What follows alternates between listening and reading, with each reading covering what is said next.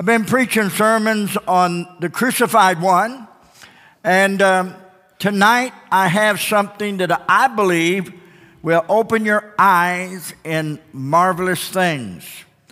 I preached from Psalm 22 back several months ago, the Psalm of the Cross, but I want to talk to you tonight about the Crucifixion Psalm, which is Psalm 22.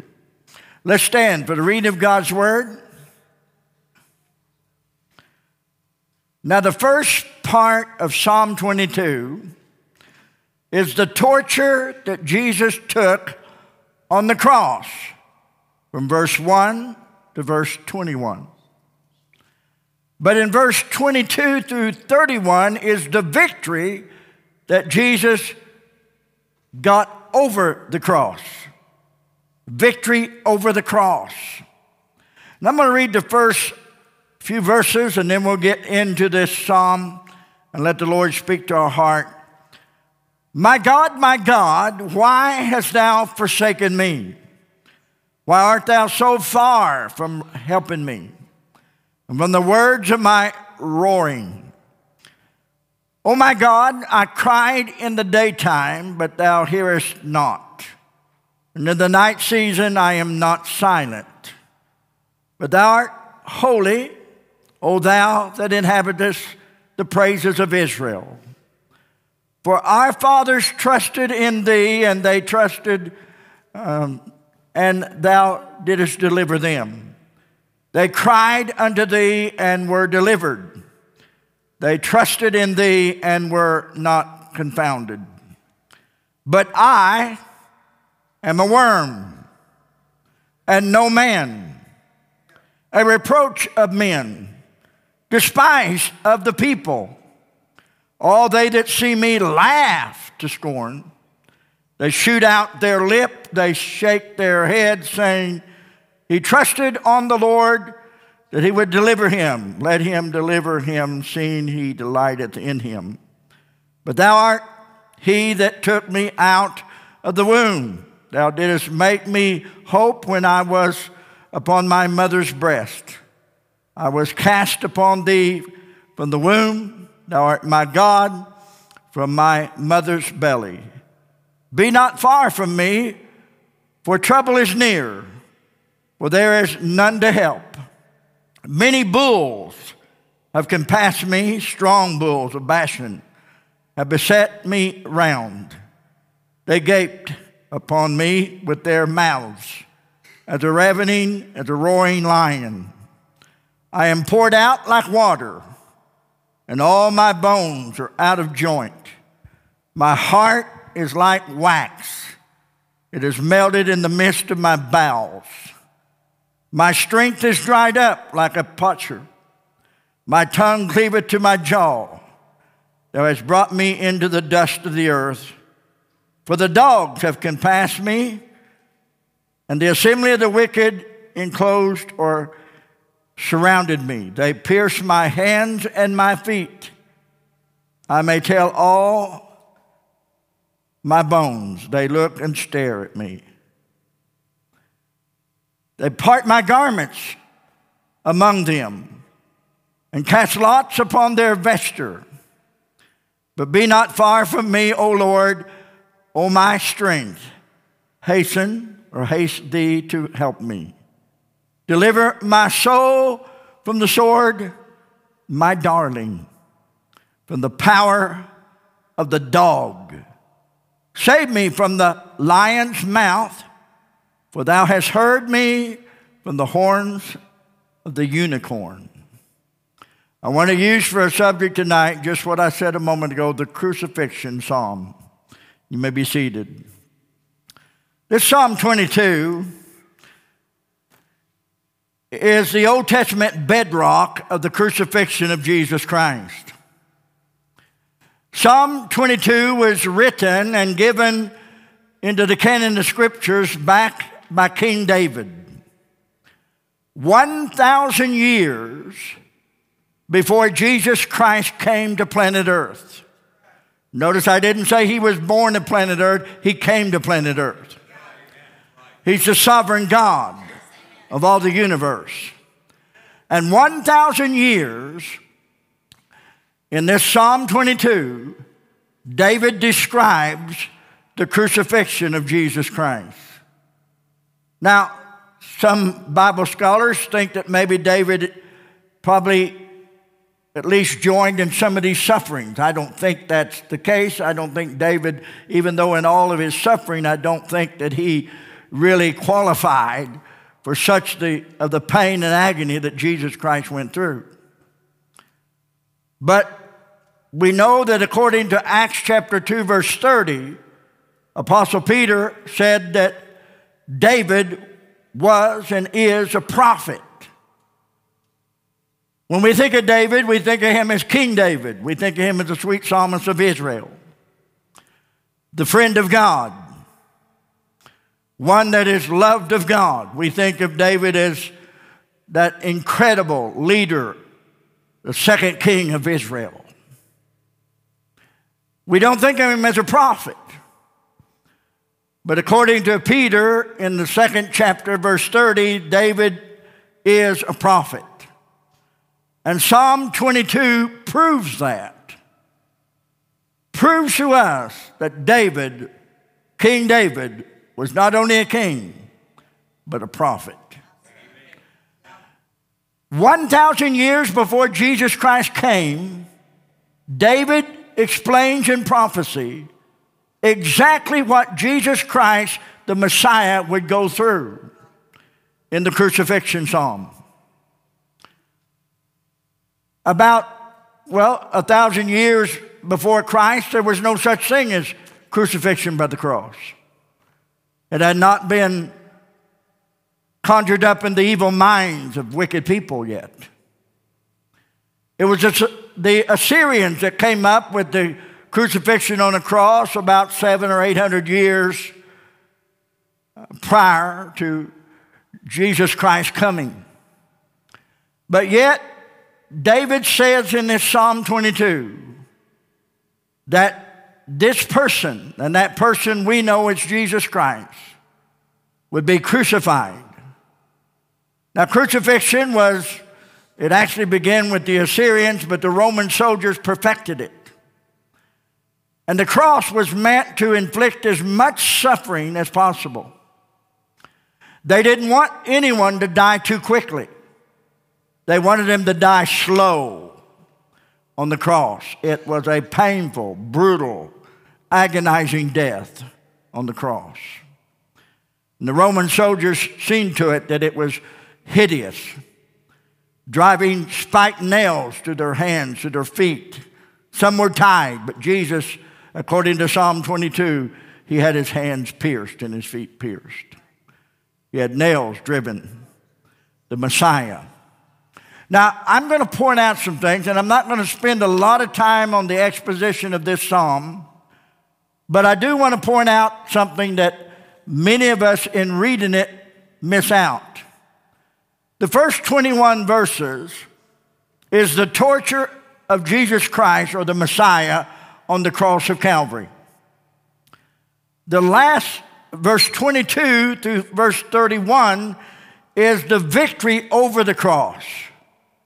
So between verse 21 and verse 22, there is a resurrection.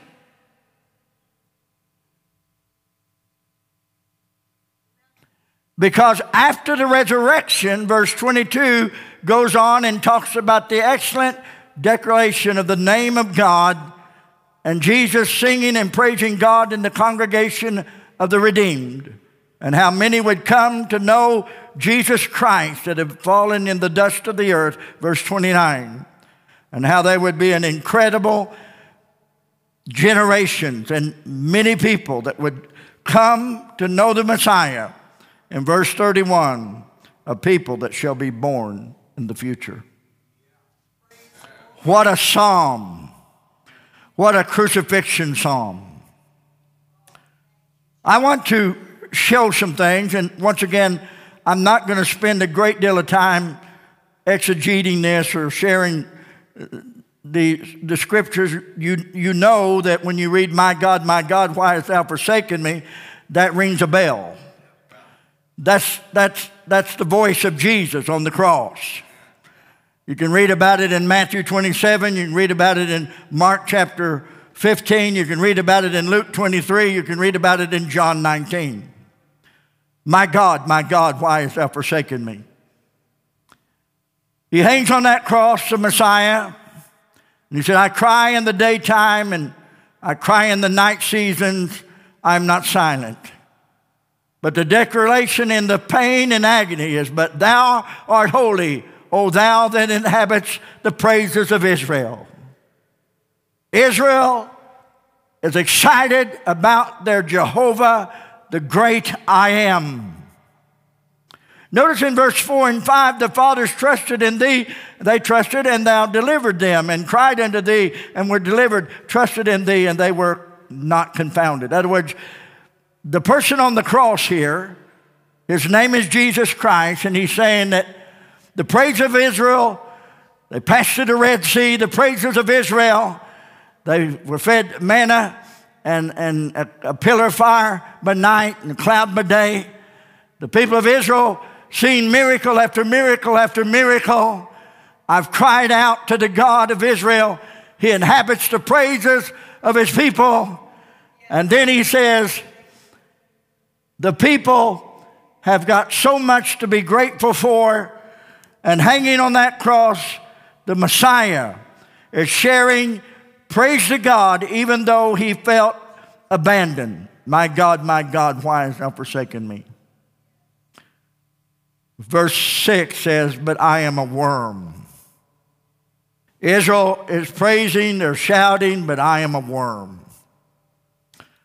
And no man, reproach of men. This is in Isaiah 53 as well. They laugh at me and scorn me. That's all in the crucifixion of Jesus Christ. They put out their lip. They shake their head. He trusts in the Lord that he would deliver him. Let him deliver him now. That's all statements at the cross. If you be the Christ, save thyself and us. If you hear from God, come down. And Jesus refused to come down because he was going to go all the way through to bring eternal life to you and I. Isn't that good? They mock him, they criticize him, but thou art he that took me out of my mother's womb. Thou didst make me to hope when I was upon my mother's breast. I was cast upon thee from the womb. Thou art my God from my mother's belly. The incarnation of Jesus Christ. God robed in flesh. And God said, from my mother's womb, on my mother's breast, I've grown up in Israel. I've grown up in the streets of Jerusalem. I've grown up, and now I hang on a cross because Israel has rejected the Messiah, the King of Israel. He said, I am a worm.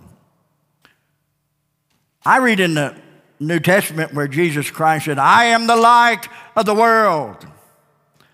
I am the bread of life. I am the water of life. I am the true vine.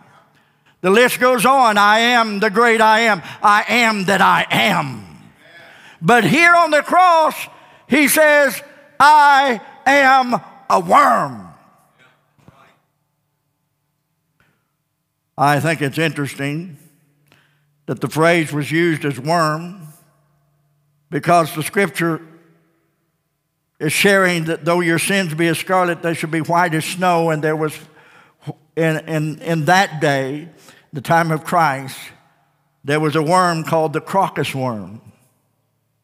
The crocus worm would always lay its eggs. The mother would die on a piece of wood, a tree.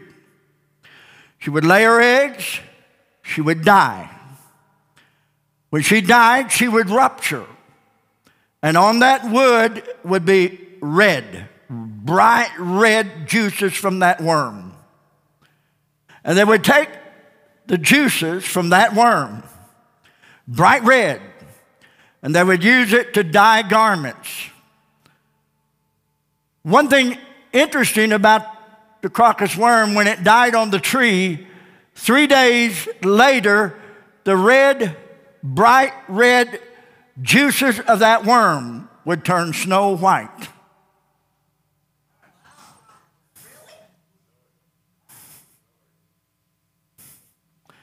But they would grab the juices to dye garments because it was a potent juices from the worm. And Jesus died on the cross. And he shed his blood to wash our sins away, to cleanse us from our darkness, from our wickedness. Though our sins be as scarlet, they shall be white as snow. He washes us clean by the red blood of Jesus Christ, only to find ourselves 3 days and 3 nights later, after Jesus Christ arose from the grave, snow white, righteousness in the power of Jesus Christ. Wow. He said, I am a worm. Yeah, he's the bread of life too. He's the water of life. He's the light of the world. He's the true vine. He's the way, the truth, and the life. I am the way, the truth, and the life. But yet, Jesus Christ dies on that piece of wood. Now, David didn't know him as Jesus Christ, but he's prophesying about one that would die. And he's describing a crucifixion. And in describing this crucifixion, he's describing the agony, the rejection, the suffering of the Messiah on the cross. I don't think David ever went through this, but he prophesied this. And it's important that we understand that all these scriptures from verse 1 down to verse 21 is talking about the suffering of the Messiah. But somewhere between verse 21 and 22 is a resurrection. On the other side of verse 21, verse 22 says, I will declare thy name unto the brethren in the midst of the congregation. I will praise thee. Notice you say, when did this happen? Verse 21, the middle of the verse. Thou hast heard me from the horns of the unicorn. You heard me. I cried, my God, why hast thou forsaken me? I cried out, I was under deep persecution, deep bloodletting, deep suffering. And I cried, save me from the lion's mouth, from the devil's mouth. Save me from the wrath of the wicked one. For thou hast heard me from the horns of the unicorn. Now, I know what I'm about to say, so I'm going to shout before I say it. Woo! Glory to God.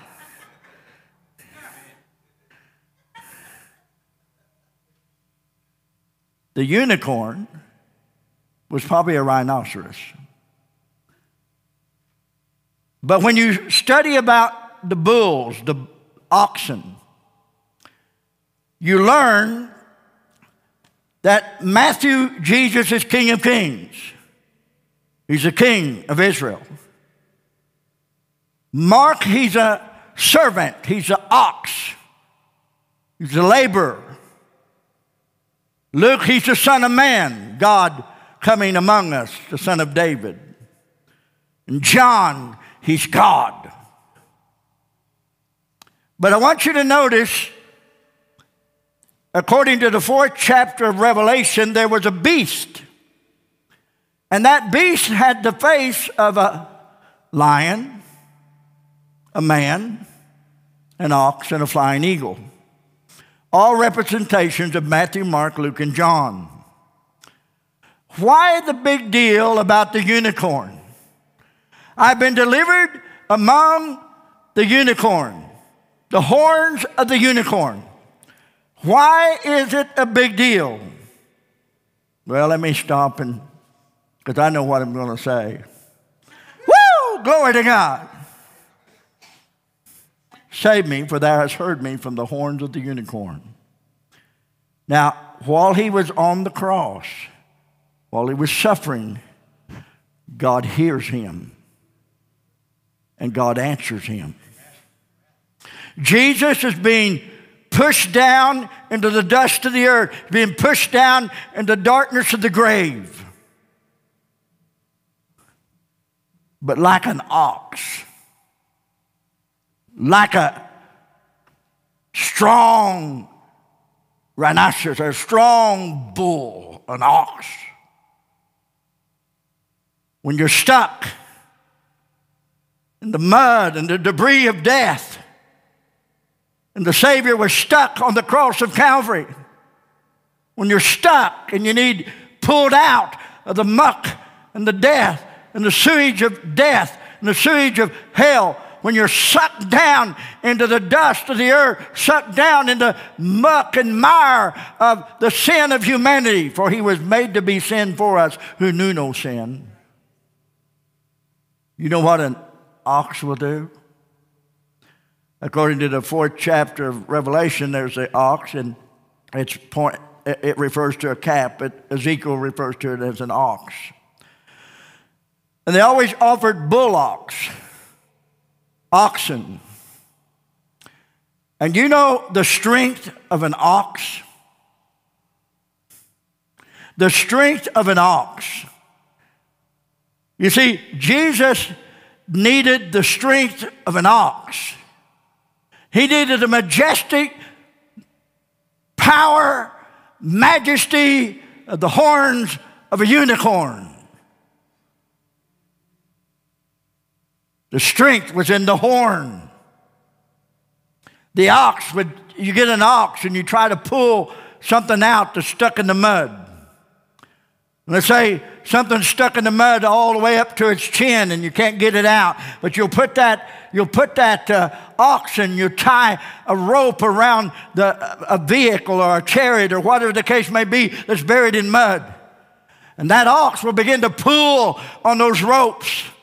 That ox will begin to pull and pull and pull and pull. And it'll pull in the mud, the muck and the mire. It'll pull and it'll pull down to where it gets down over its knees. And the old ox will get down on its knees and it'll pull and it'll pull and it'll pull and it'll pull on its knees until it delivers that which it's tied to. And I want you to know Jesus Christ was tied to the promises of God, and God pulled and pulled and pulled and pulled until he came out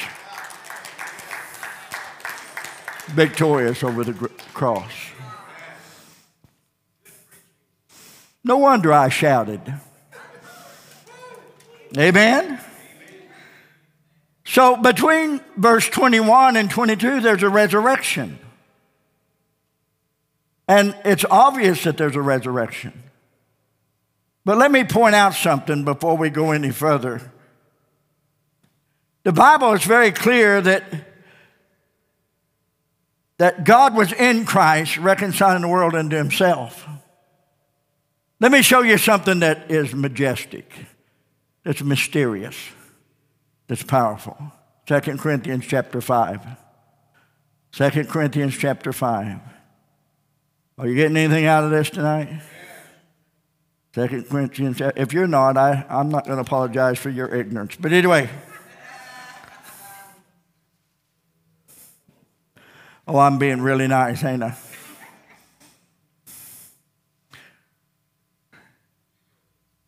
Second Corinthians chapter 5, verse 19.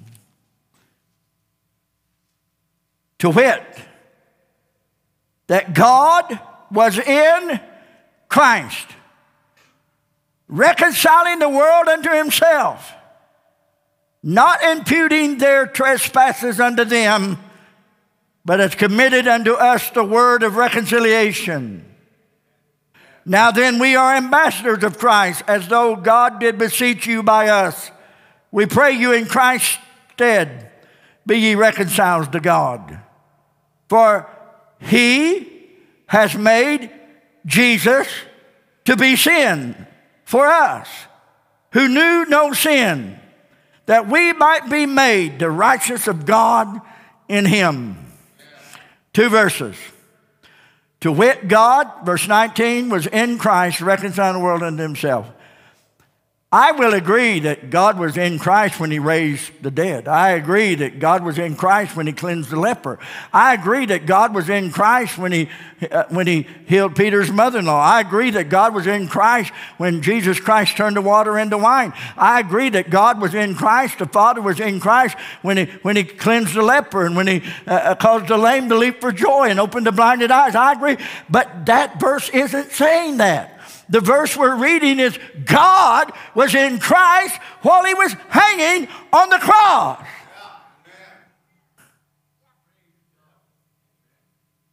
Wow. You say, I don't believe that. Look at verse 19. To wit, that God was in Christ reconciling the world to himself. Well, let me ask you, when did he reconcile the world unto himself? On the cross. When did he not impute our trespasses unto us? When he was on the cross. He committed unto us the word of reconciliation at the cross, where I first saw the light. So God was in Jesus Christ while he was hanging on the cross. The Father was in Jesus Christ. The fullness of the Godhead was in Jesus Christ. Explain that. No, I'm not going to. It's too glorious and wonderful and magnificent for me to ruin it by trying to explain it. And he had made him to be sin for us, who knew no sin, that we might be made the righteousness of God in him. Let me ask you, who could make Jesus to be sin? Could we? No. Who could possibly make Jesus to be sin? Who's the only one that could ever make Jesus to be sin? Now, he didn't sin. He knew no sin. But who had only the power to make Jesus to be sin?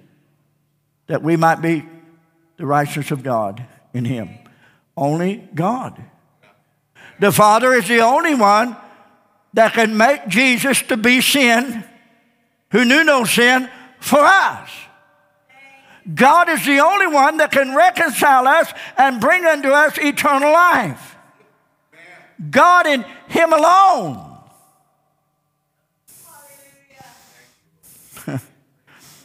I mean, if that doesn't light your wood's wet. Amen? Now, I want you to notice something. This is very important that you see this, because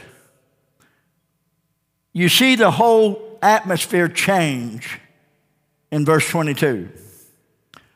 God hears this one suffering. We know him to be our Lord and Savior Jesus Christ. And what does he say in verse 22? I will declare thy name unto my brethren. In the midst of the congregation will I praise thee.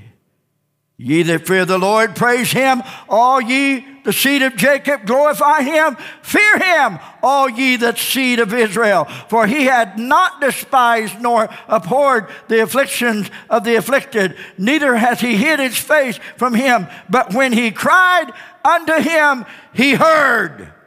My praise shall be of thee in the congregation. I will pay my vows before them that fear him. The meek shall eat and be satisfied. They shall praise the Lord that seek him.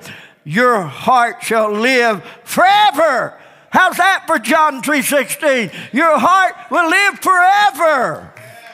How's that for Jesus saying to the man on the cross, when he said, Lord, remember me when you comest down in the kingdom, and Jesus Christ said, today thou shalt be with me in paradise. How's that? Jesus, the Lord of glory.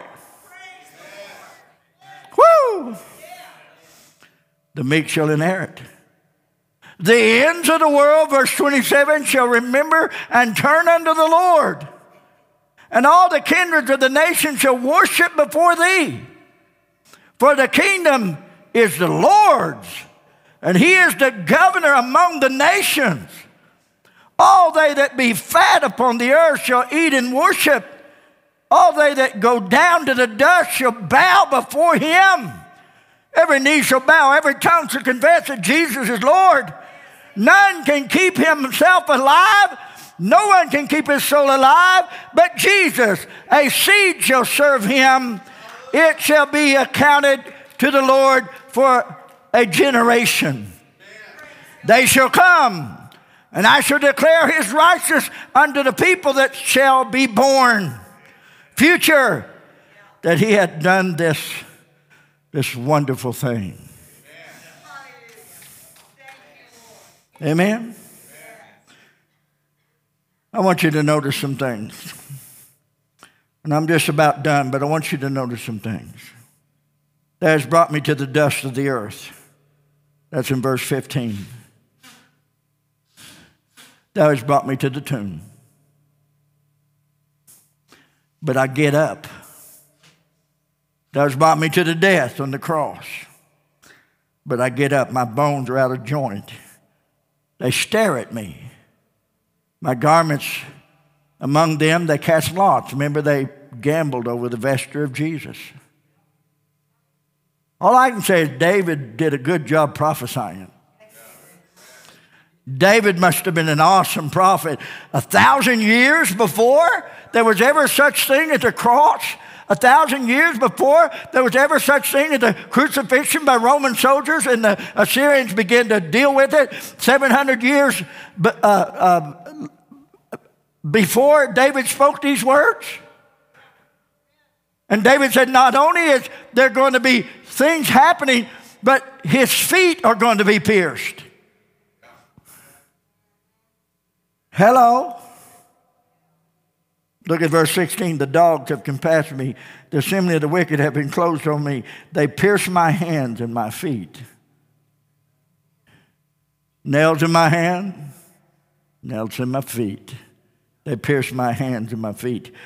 Colossians chapter 2, verse 14 says, nailing it to the cross. Nailed it to the cross. I want you to know when Jesus died on the cross, he nailed it. He nailed my eternal life. He nailed my victorious life. He nailed my future. He nailed sin and death to the tree and walked away victoriously, resurrected from the tomb after 3 days and 3 nights, leaving behind the worm, juices, turning to snow white after 3 days and 3 nights. Amen. Remember Thomas in John 20, verse 27, except I see the nail prints, except I see his hands, the wounds in his hands, his side, I will not believe, except I thrust my hand into his side. Now, it doesn't say nail prints, but Colossians does say nail. It was nailed to a tree, Colossians 2:14. Jesus did say to his disciples in John chapter 20, look at my wounds. Behold my hands and my side, my feet. Look at me. I'm resurrected from the grave. And he said, well, preacher, this part in verse 22, I will declare thy name unto my brethren. In the midst of the congregation, I will praise thee. Hebrews 2, verse 12. Saying, I will declare thy name unto my brethren. In the midst of the church, will I sing praise unto thee. I mean, that's too good to miss. That's too good to miss. Look at Hebrews 2, verse 12. Too good to miss. I'm going to be done. I'm going to read this verse and then I'll be done. You say, you believe that, preacher? Don't you believe it? Yes, I'm saddened. That just gets me right here.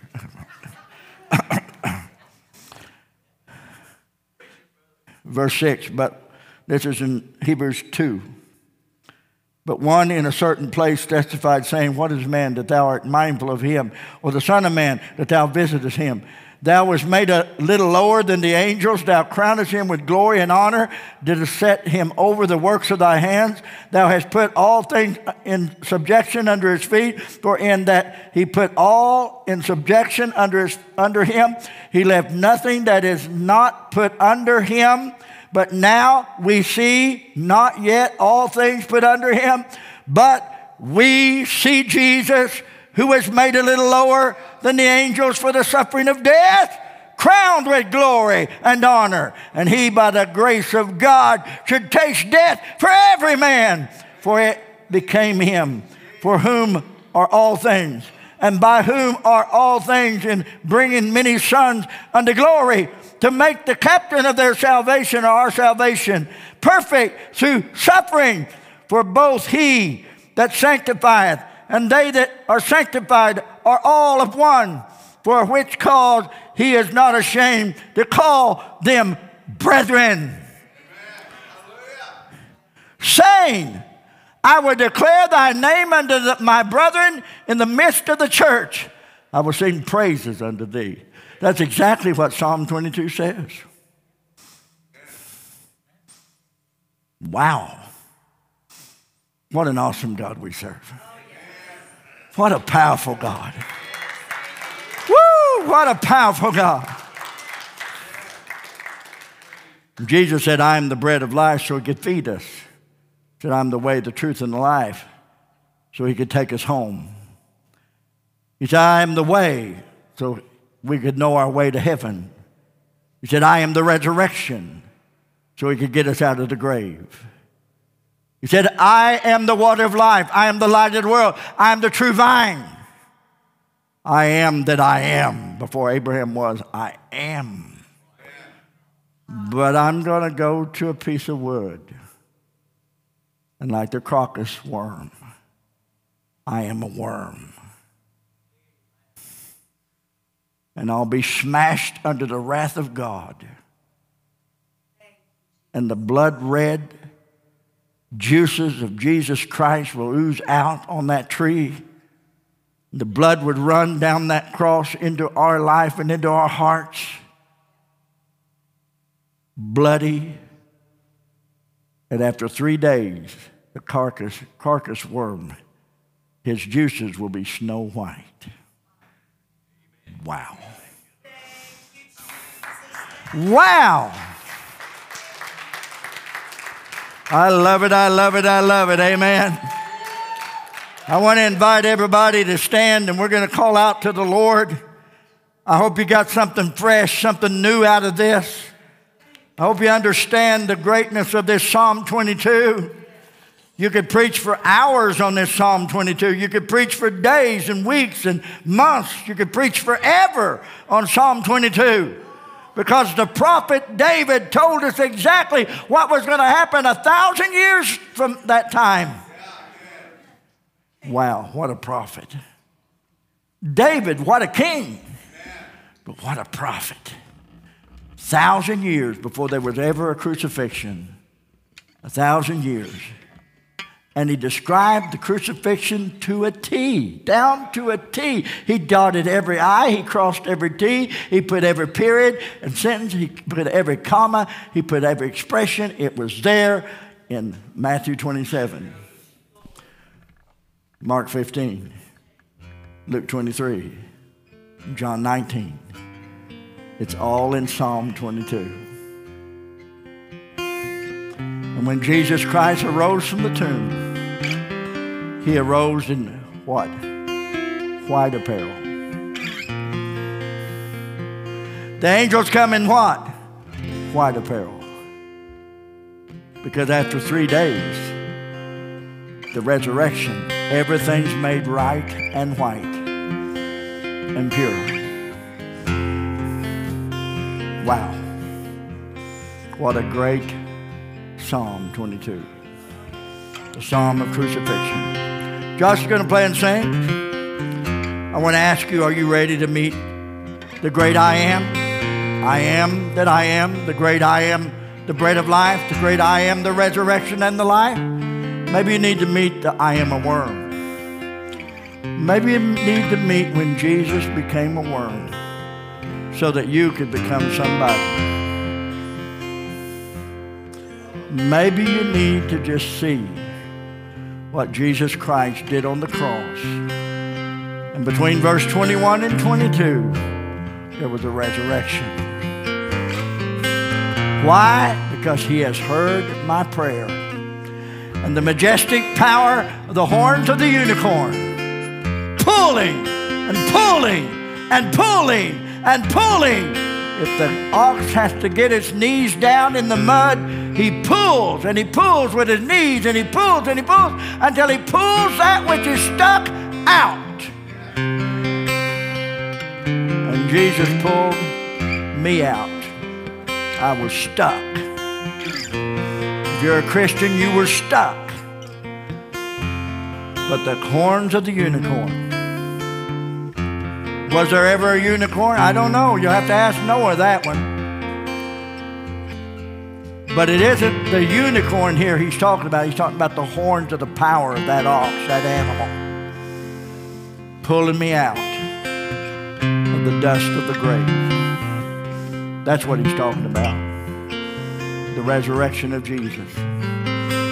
Josh going to play and sing. We want to invite you. Maybe you'd like to just come up here tonight and tell the Lord, I appreciate that I am the bread of life. I appreciate I am the resurrection life. I appreciate that you are the way, the truth, and the life. I appreciate that you are the I am, the true vine. I appreciate that you are the I am, the resurrection. I am all these great I ams. I appreciate the light of the world, the water of life. But maybe you'd like to come up here to the altar and say, I'm glad, Jesus, that it said of you in Psalm 22, I am a worm.